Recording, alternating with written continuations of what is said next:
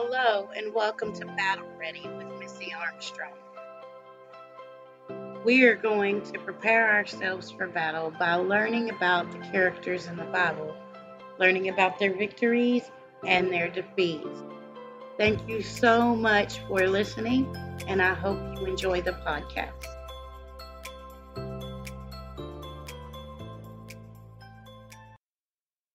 Hello and welcome. I'm so glad you're here. Sorry, I've missed a couple of weeks due to sickness and just busyness of life, but I'm back again and we are continuing with Gideon. And like I said before, Gideon is one of my favorite stories to tell.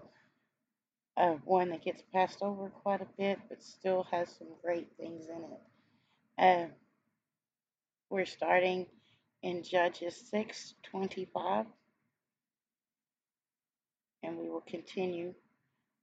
Previously, the Gideon was hiding in a hole, trying to make wheat because the armies had taken over the land and uh, left pretty much nothing for the Israelites to survive on.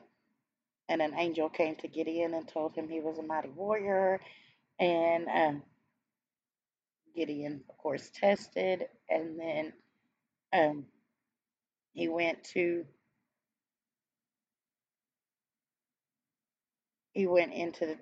his home and his town like the angel told him to, and tore down the altars of Ashtaroth and Baal that were there.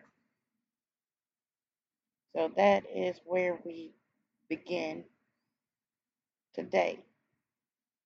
Judges 6:25.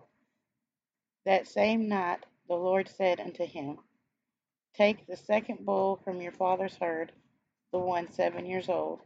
Tear down your father's altar of Baal, cut down the Ashtaroth pole beside it, then build a proper kind of altar to your Lord on the top of its height, using the wood of the Ashtaroth pole that you cut down. Offer the second bull as a burnt offering. So Gideon took 10 servants and did as the Lord told him. But because he was afraid of his family and the townspeople, he did it at night rather than in the daytime. In the morning, when the people of the town got up, there was Baal's altar demolished, with the Ashtaroth pole beside it cut down, and the second bull sacrificed on a newly built altar. And they asked each other, Who did this? When they carefully investigated, they were told, Gideon, son of Joash, did it. Then the people in the town demanded that Joash bring out your son. He must die, because he has broken down Baal's altar and cut down the Ashtaroth pole beside it. But Joash replied to the hostile crowd around him, Are you going to plead Baal's case? Are you trying to save him? Whoever fights whoever fights for him shall be put to death by morning. If Baal really is a god, he can defend himself when someone breaks down his altar. So, because Gideon broke down Baal's altar, they gave him the name Jerubbaal that day, saying, Let Baal contend with him. Now the Midianites, Amalekites, and other eastern people joined forces to cross over the Jordan and camped in the valley of Jezreel.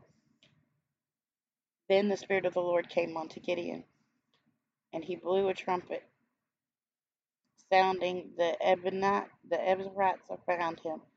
He sent messengers throughout Manasseh, calling them to arms, also into Asher, Zebulun, Naphtali, so that they too went up to meet him.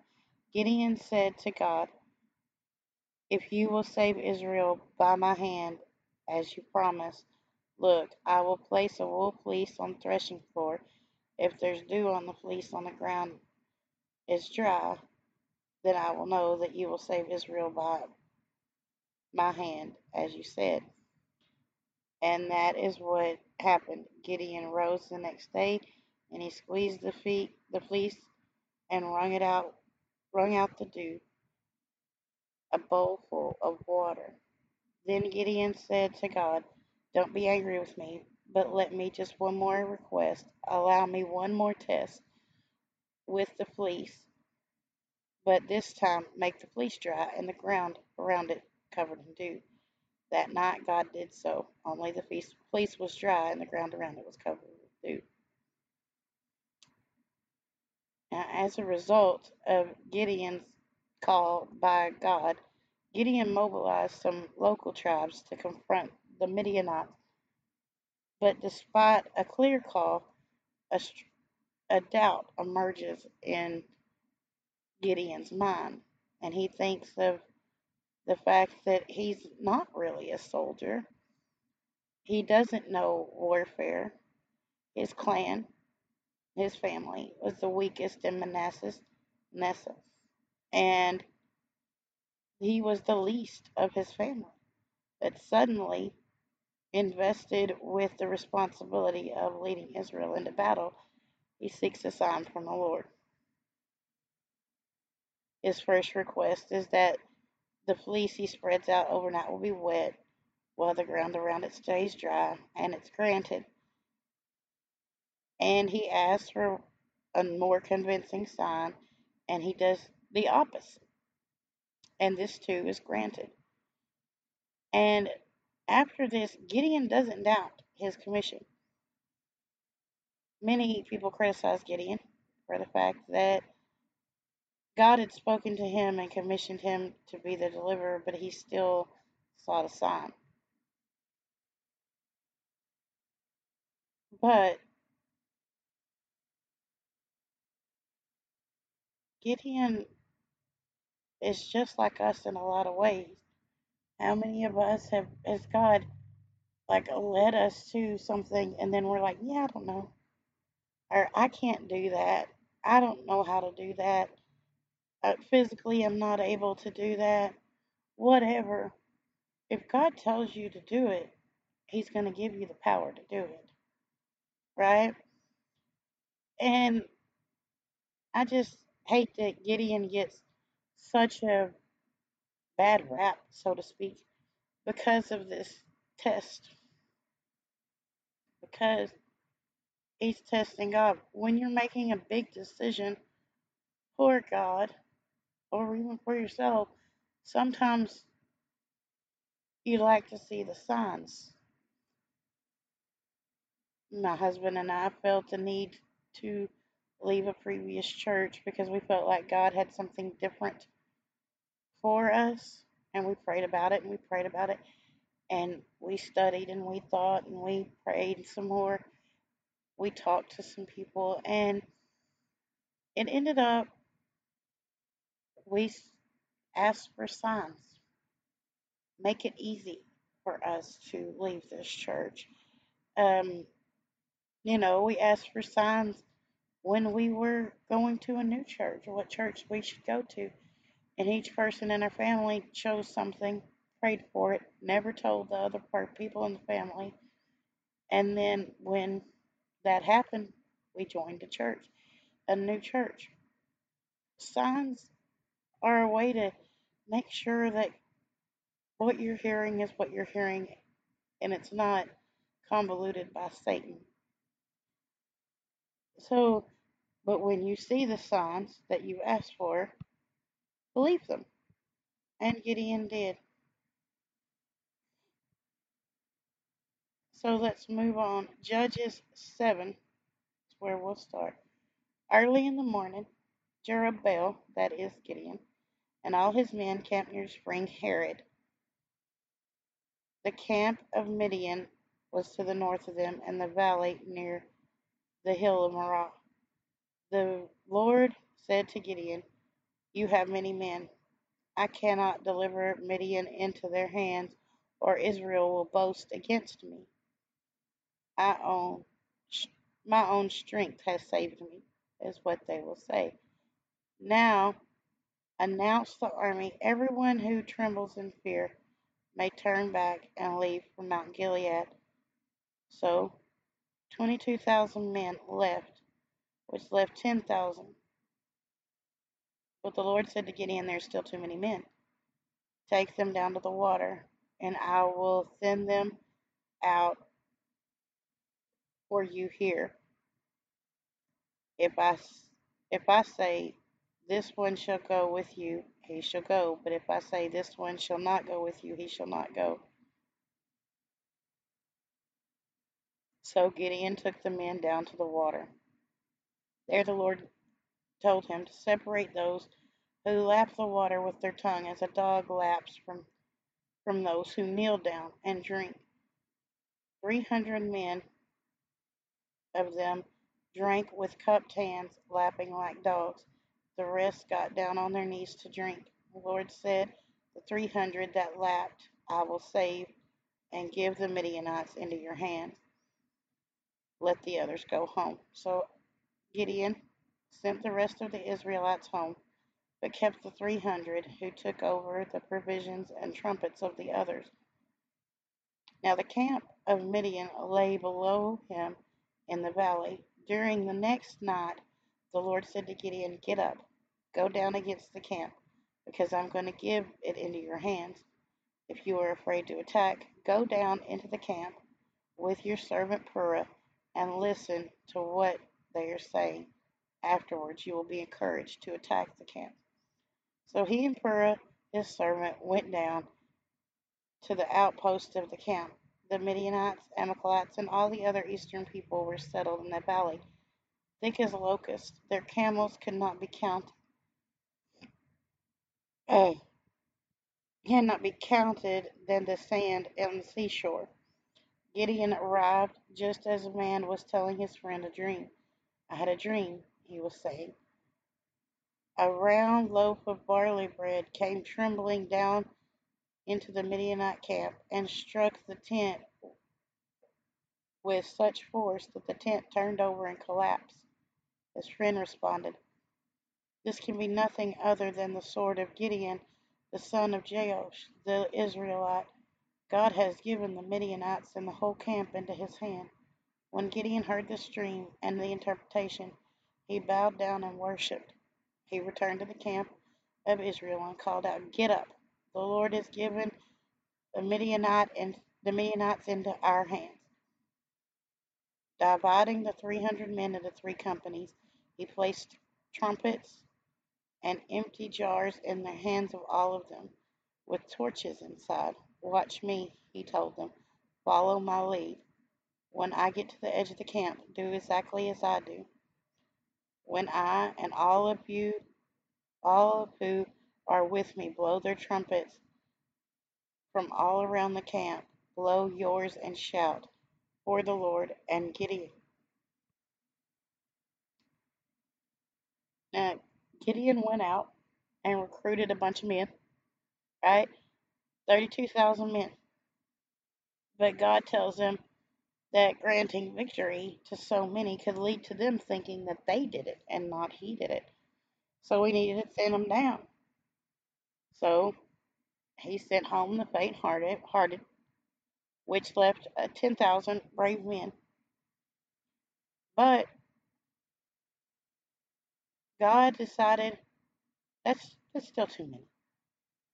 So he sent them down to do kind of an alertiveness test, watching the way in which they drank from the water, which resulted in them whittling it down to 300 men.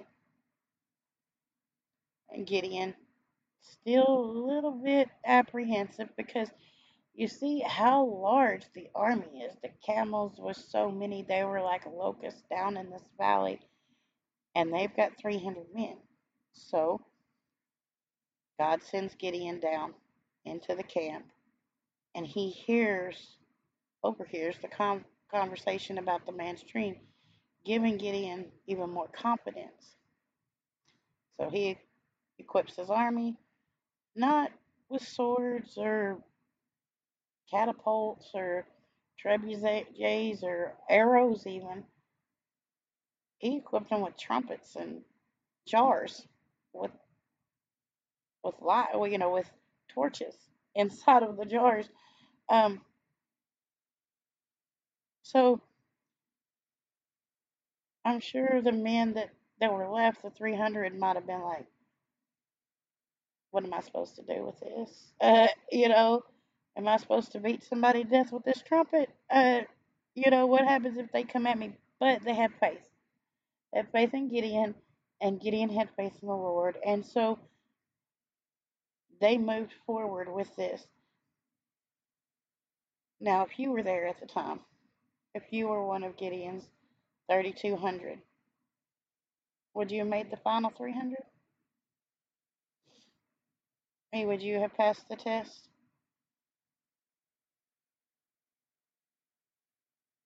Like,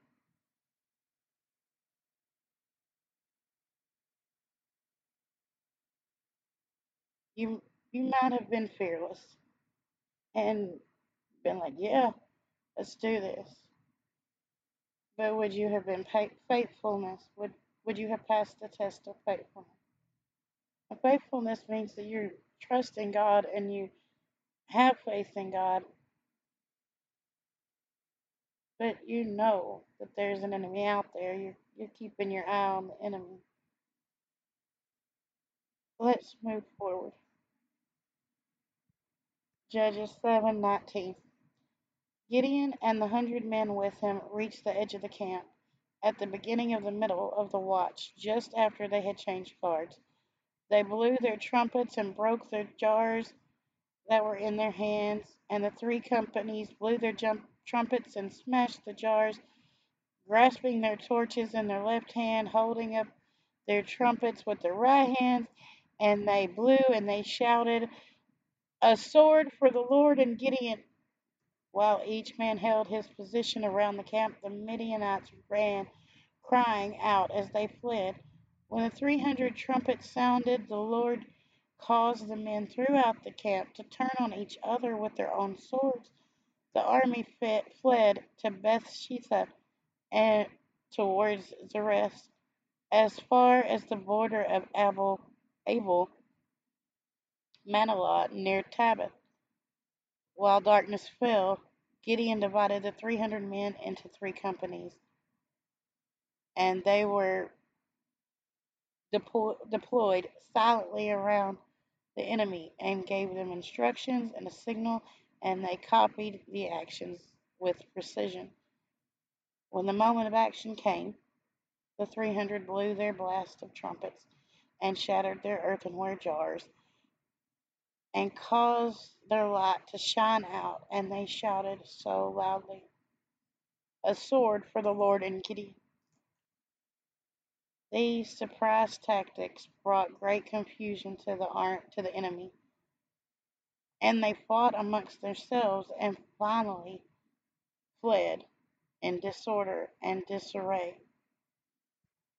Gideon and his men stood and watched the Lord defeat the Midianites without taking a single blow.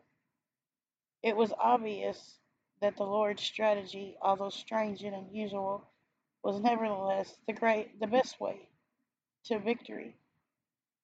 And we saw this with Joshua and the Battle of Jericho.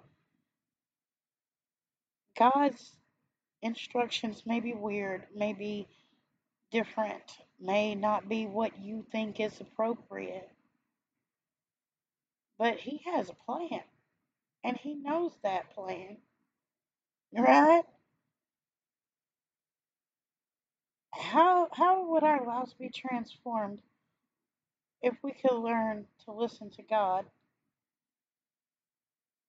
and understand that God delights in being given the credit for His conquest and victory? You know, our lives would change immensely. Let's move on to Judges 7:23. Israelites from Naphtali, Asher, and all of Manasseh were called out, and they pursued the Midianites. Gideon sent messengers throughout the hill countries of Ephraim, saying, "Come down against the Midianites and seize the waters of the Jordan ahead of them as far as Bethbara." So all the men of Ephraim were called out, and they seized the waters of the Jordan as far as Bethbara, and they also captured two Midianite leaders, Oreb and Zeb. They killed Oreb at the rock of Oreb, and Zeb at the winepress of Zeb. And they pursued the Midianites, and brought the heads of Oreb and Zeb to Gideon, who was by the Jordan. Now the Ephraimites asked Gideon, "Why have you called us like this? Why didn't you call us when you went to fight Midian?" And they challenged him vigorously. But he answered them, "What have I accomplished compared to you? Aren't the gleanings of Ephraim's grapes better than that of a full grape harvest of Absar? God gave Oreb and Zeb, the Midianite leaders, into your hands. What was I able to do compared to you?" At this, their resentment against him subsided.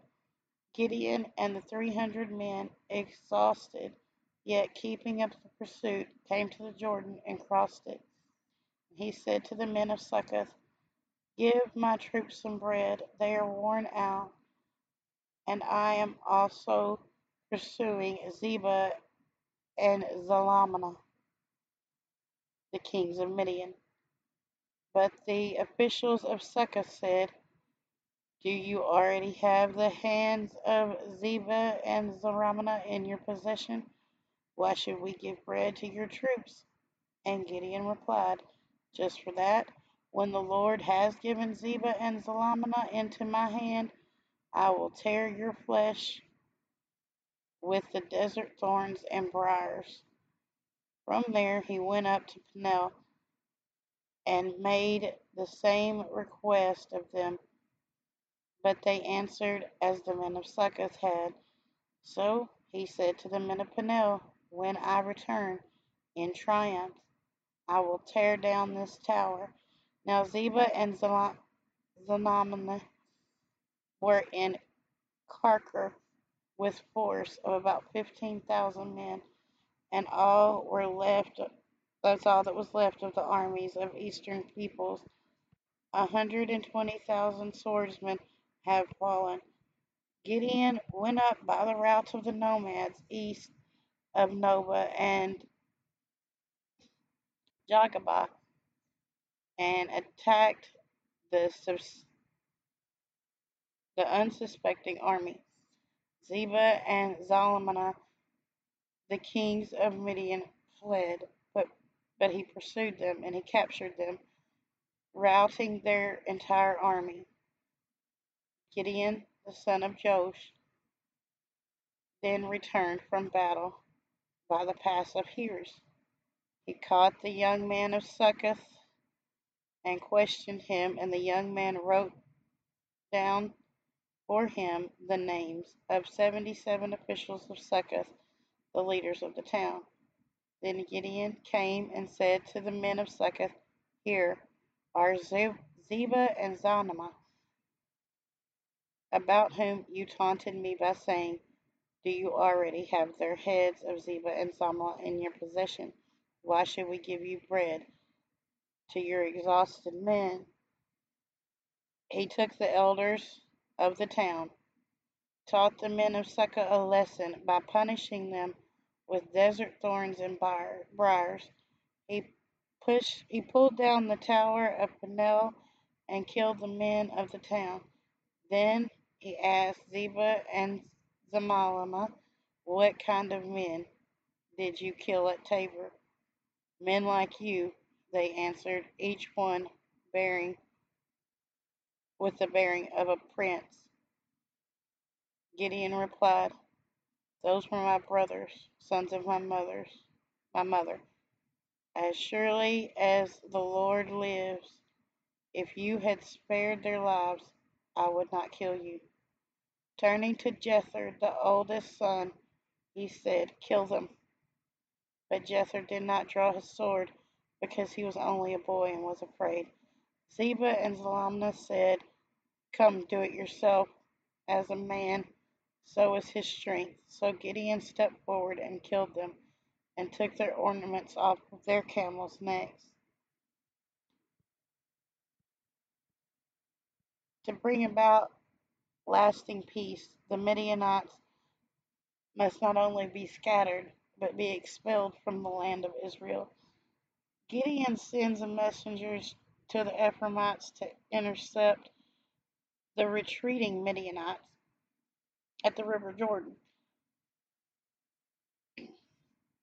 When they arrive and they put to death the Midianites leaders, then the Ephraimites, they, they're really angry against Gideon for not being called out earlier. But Gideon appeases their anger by speaking to him. He points out that although he and his army had dispersed the Midianites, the Ephraimites had put their two leaders to death.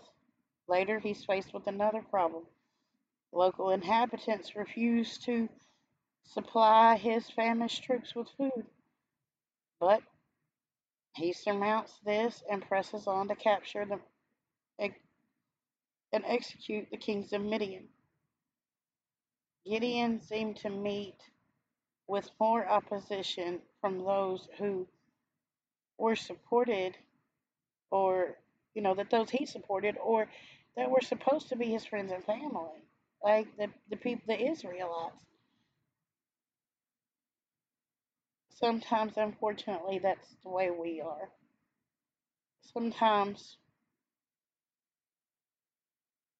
people get caught up in things and they're not receiving the support needed to do what God wants them to do because of various things, because of things in the church or different situations. But we can't allow ourselves to become discouraged. Right? Mr. Moody, Reverend Moody, very famous, uh, very well famous preacher, and I heard the story once about him, and it's just reminiscent here, kind of.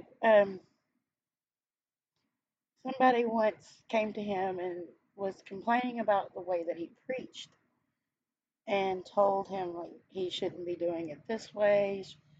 And he looked at them and said, "Well, I like the way that I do things better than I like the way you don't." Okay, so just remember that.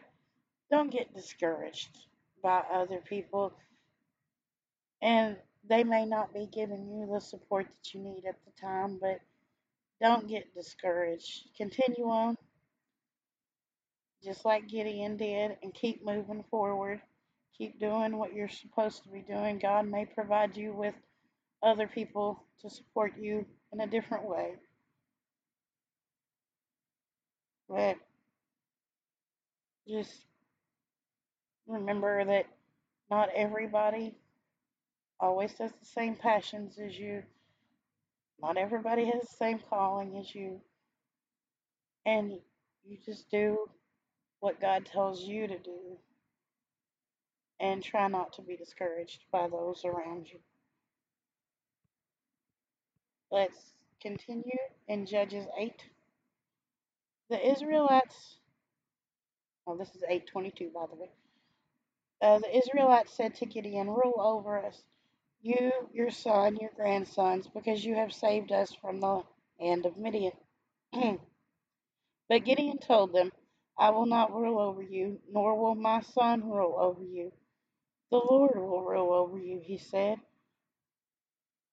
"I do have one request, that each of you give me an earring from your share of the plunder."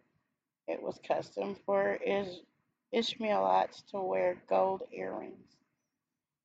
They answered, "We'll be glad to give them." So they spread out a garment, and each of them threw a ring of his plunder into it. The weight of the gold rings he asked for came to around 1,700 shekels, not counting the ornaments, pendants, and other purple garments worn by the king of Midian, or the chains that were on their camels' necks. Gideon made a gold ephod, which was placed on Orpha, in Orpha, his town.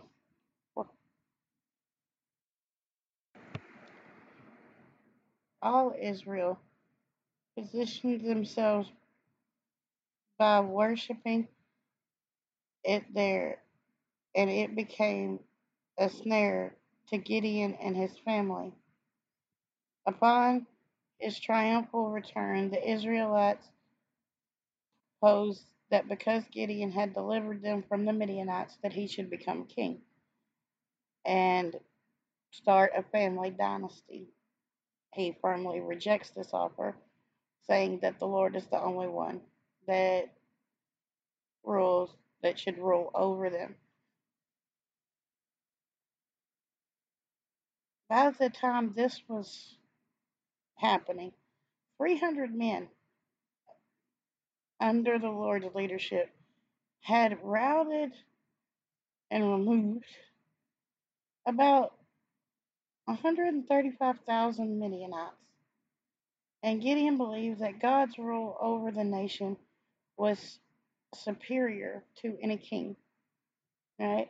So instead, he requested from his fellow Israelites some of the spoils in order that he can make an ephod. An ephod is a priestly garment, a priest garment for the Israelites with the breastplate attached. This breastplate is associated with casting lots uh, to obtain God's guidance for ruling the nation. You'll find out all about an ephod in Exodus. But this is what he created. So he basically said, like, I'm not going to be king, but but I will stand in as priest, so to speak. So now God's people were taken up by everything that had happened, and they were still like Gideon's telling them God did this, God did this, God did this, and they still kind of want to put it on Gideon now, you know, because they didn't have a king at the time. They were still, you know, having judges, and they wanted a leader. They wanted, but he said, no, God should be the leader.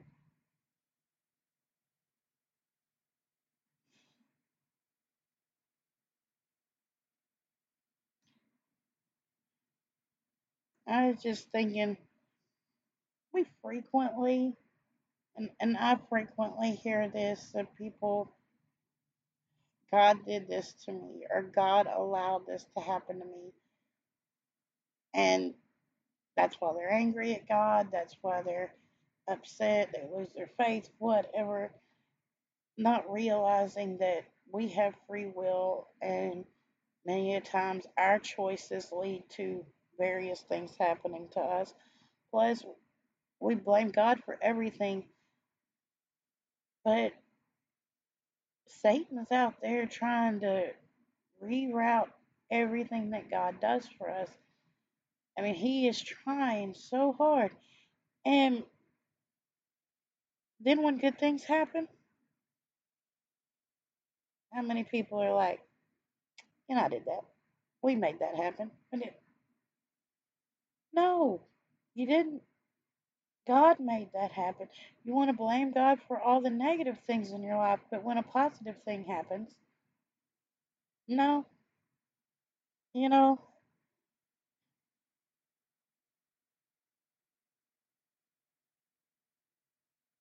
Do you just think for a moment and think of anything unusual that has happened to you recently? Have you praised God for that? You know, have you really thanked God for that?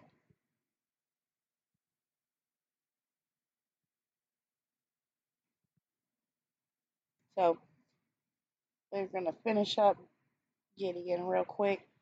In Judges 8 and verse 28, it starts, Thus Midian was subdued before the Israelites and did not raise its head again during Gideon's lifetime. The land of peace was 40 years. Jerubbaal, the son of Joash, that's Gideon, went back to his home to live. He had 70 sons of his own, for he had many wives. His concubine, who lived in Shechem, also bore him a son, whom he named Amalek. Gideon, son of Joash, died at a good old age and was buried in the tomb of his father Joash in Orpah of the Asbarites. No sooner had Gideon died, the Israelites again prostituted themselves to the Baals. They set up Baal Berithah as their god and did not remember the Lord their God, who had rescued them from the hands of their enemies on every side. They also failed to show any loyalty to the family of Gideon, in spite of all the good things that he had done for them.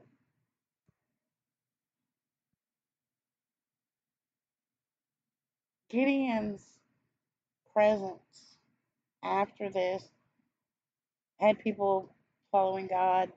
They were worshiping. Gideon did become a judge there at the end, and the people were fine. Gideon dies. They go right back to Baal. They go right back to their pagan gods.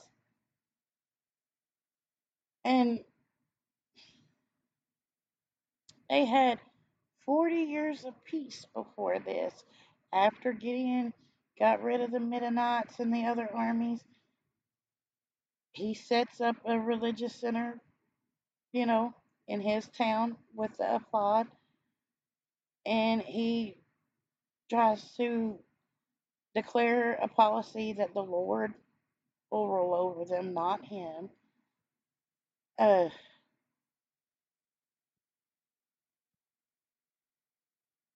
but no sooner did he die, and the Israelites just, let's do what we want again, forgetting all that the Lord had done for them.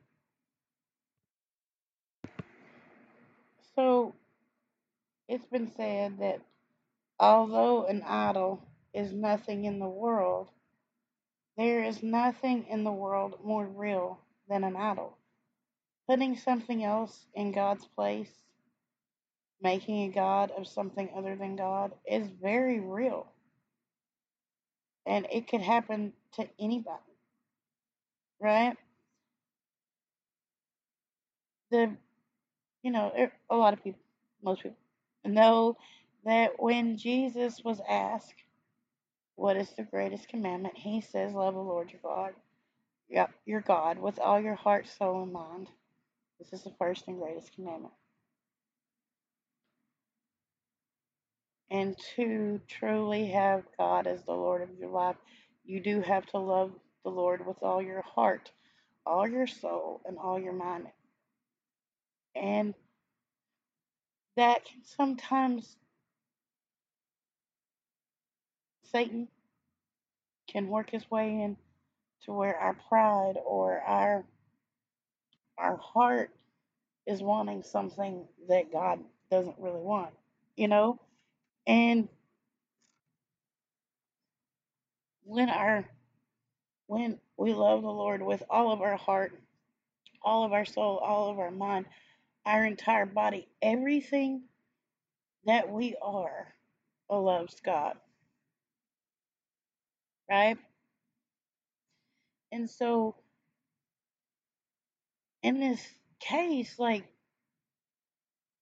when you do that, your life starts to line up with God's desires. Your desires line up with God's desires and wants. And you really start to see what God can do in somebody's life. But putting other things in front of God, choosing other things instead of God, these are all idols, right? And this is exactly what the Israelites did. So, some of the lessons that we learn from Gideon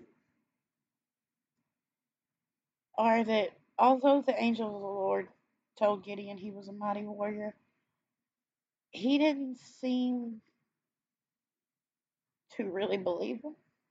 And it seemed to be a sharp contrast to what Gideon is doing at the time and who Gideon appears.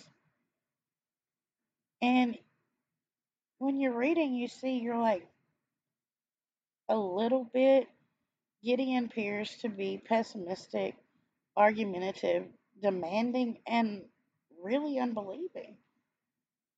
But it's not unbelief that laid behind his moods. It was insecurity. It was low self esteem. In time, God overcomes this deep insecurity in Gideon's nature, and he never again asked God for a sign. Once he got that bit of self esteem, that bit of security in his own self. The main lesson that I learned from Gideon and his life is that once we face up to the challenges that God gives us, our weakness becomes our strength. Gideon's insecurity gave him a way to sublime confidence in the sovereignty of the Lord. And although his life ends up on an extremely sad note, we should not overlook the fact that he had earlier learned how to simply and humbly accept God's help, an attitude which transforms every insecure struggler into a mighty warrior. So, as someone who struggles with insecurity and low self esteem, this reminds me all the time. The story of Gideon reminds me when God is in it, when God is behind you, when you're doing what God wants you to do, you can do anything. You're a mighty warrior if that's what God tells you you are. And as hard as it is for me to accept, and as hard as it is for many others to accept, God made you. He knows everything about you. Your insecurity, your low self esteem. He has got this. If God is telling you to step out and do something, He's going to make you that mighty warrior. And so, never underestimate what God can do. We frequently want to put God in a box because it's easier to understand what the limits of our brain than the true vastness of God. He created the universe, He created you. If He gave you a purpose, if He's given you a job, if He's given you a ministry, He knows exactly what you need, and He's going to make you a mighty warrior. He's going to make you exactly who He needs you to be in that moment. There are times in my life when I looked at a situation and thought there's no way I could do that because I didn't believe that I could, and I couldn't, but God can. And many times he's used other people to tell me, you can do this. Or he's used other situations and things to push me toward where I needed to be. I love writing vacation Bible schools and doing vacation Bible schools and having a week of just release of praise and fun and Bible stories. And it is a lot of work, but it is a big ministry. And when I first started working in VBS, I was doing music and screen and different things like that. And the lady that was over the VBS at our church was like, she wanted to give it up. She didn't have a heart for it anymore, and she wondered if I would take it. And I said I would pray about it, and I did. And I took it. I was scared to death because I didn't know what I was doing. I'd gone to VBS when I was a kid. I had helped in VBS as an adult, but organizing the whole thing, you know, and my husband's just like, God's got you. Don't worry about it. And he did. And now, like, since then, I have been able to, through God's help, I mean, because it's all God, uh, write like 10 different VBS programs for our churches and some other churches in the area. And I always say God does it because if I sit down and I try to write, I will struggle for weeks and weeks and weeks to find a theme, to find stories, whatever. But if I get my heart in the right place and I just pray, I may go through two or three themes and then one of them just like bam, and then it just seems to write itself because God is in it. Because God is right there. And and that's why I say, like, I don't do it. I just allow God to use my hands because, but that's what He can do. That's what we can provide free VBS programs for churches that can't afford the big box sets and or just to get ideas to do their own. Like, that's a big thing. If you can see how somebody else has done it, maybe you can do your own. And that's awesome. So I have kind of got off topic here for a minute. But